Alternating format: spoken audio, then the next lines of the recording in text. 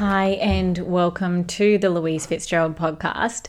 This week, I wanted to chat about the word should and a little bit about fear as well. So, my first question to you is, have you ever used the word should when it comes to making a decision? So, I should take this job, or maybe I should see that guy again for another date. I should go and see these friends. So should pops up a lot, and it's really interesting because often we don't know that that's happening. So lately I've been chatting a lot about posing that question, what do you want? What do you want? And asking you to reflect, because we can get stuck in this mode of moving forward and constantly thinking about what other people need, and then sometimes there is this other factor. So we've got the shoulds where we're following along with what we're expected to do, what society thinks we should do. And then there's the other area. And I was going to chat about that today. And it's when we're using should because of fear. So you're not alone if this is you, if this is you, that you move into this phase of thinking that you need to settle or need to do something, even though something inside of you is telling you this isn't quite right. You're certainly not alone in that feeling. It's very easy to do this because of fear. So I'm going to break that down a little bit. So one of the reasons that this might appear, and I'm going to give an example, right? So at one point I was applying for jobs, and this has actually happened a couple of times, but I was applying for jobs and I didn't have another job. Like, there wasn't something for me to fall back on. It wasn't one of those kind of situations.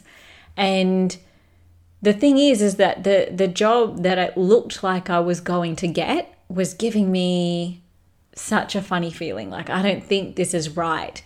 So it was really scary, even the thought of turning this down, because there wasn't a backup option. So this is a really, really common time that this should will appear connected to fear. So it's not because I'm following what society, in this case, what society expects of me, or, all of those kinds of things, or doing what other people think I should do.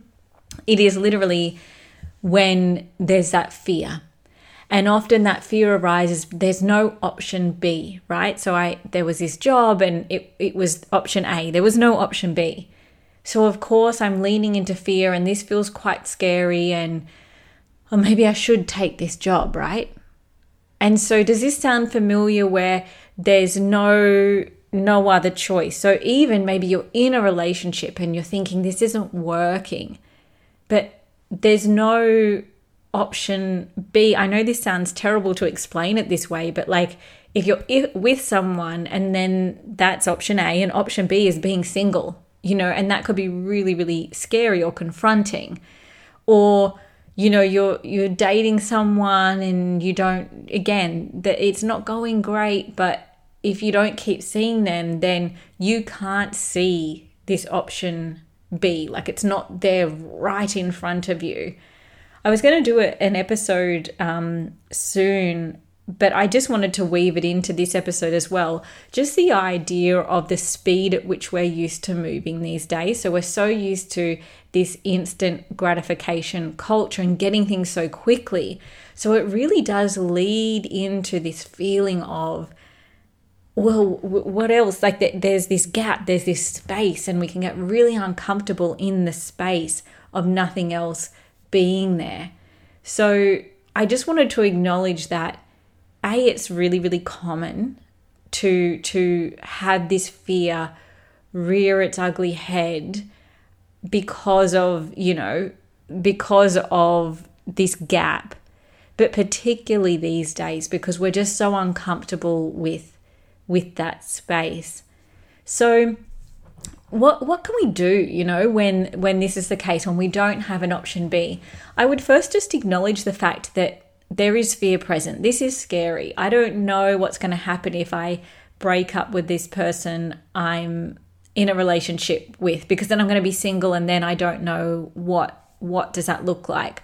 Or I'm going on dates with someone, and if I don't keep going on dates with them, then I haven't found anyone else that's kind of even remotely this okay in a while. So sometimes there's that justification too of like, this person's not the worst. This job's not the worst, So, but if something doesn't feel right, then it really begs the question as to what are you doing? So acknowledging that it is scary is really like the number one step. I always talk about awareness being the first step. So if you're aware that something's going on, you've got much more control over it. So, hey, this is scary, right? And the second thing is that, okay, there's this fear here because there's no option B. Now, does this mean there's never going to be an option B? No, but it's not there in the timeline, that instantaneous timeline of like, I want to break up with Bob and date Jerry tomorrow. So it's acknowledging that just because there's no option B there now, it doesn't mean there's not one coming. So again, when I go back to that example of that particular job where there was no option B, I did turn it down and a much better situation came. It wasn't the next day. It might have not even been within the week. It might have been within weeks. But sometimes we have to sit in that discomfort. So another actionable step that you can take is practice sitting in the discomfort. So one of the things you can do is meditations, because it is uncomfortable to sit there and you're like, oh, my mind's wandering. This is uncomfortable. My hand is scratchy. This is uncomfortable. So we actually can train ourselves to just breathe through the discomfort, and then you carry that into real life, so it's really, really helpful to do that. So I guess the invitation for you this episode is to think about where might there be some shoulds appearing in your life with some decisions, or maybe you want to reflect on some from the past whereby there has been this fear. I should do this because, the subtext is because I'm scared. And then acknowledge that fear, and then note that option B might not be there right away. It doesn't mean that it's not coming. Practice sitting with some discomfort and, get used to that feeling of of kind of having like a boat sitting in the middle of the ocean. You practice that through meditation and other things, and work your way through it and journal and all of those things. But ultimately, these things end up being okay. And the more and more that we can sit in this discomfort and face our fears, the next time it's much easier. And literally for that example, as I said, this was not the first time there was a job and no option B. So then the next time that came around, I was able to face it. It was so much easier because I was just like, okay, I've done this before. It's scary, but I can do it again. So I hope that is really, really helpful. The online course, Blissful Living, is nearly ready for launch and doors will be opening, but you can jump on the wait list now. It is in the details, in the show notes, so you can click on a link there and jump on the wait list. And of course, if you've got any questions at all, write to me, hello@louisefitzgerald.com.au. Again, that should be in the show notes too, so it's just an easy click. It's going to be a really amazing course. I'm so excited to share it with you.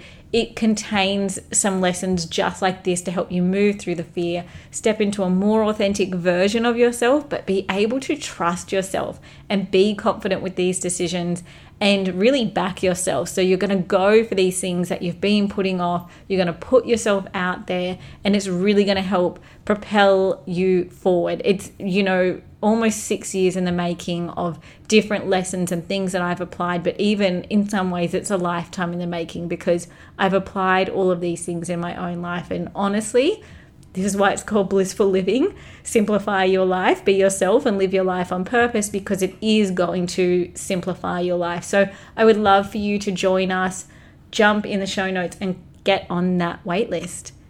And other than that, thanks for sharing this episode with anyone you think might find it helpful and interesting, and I will chat to you in the next episode.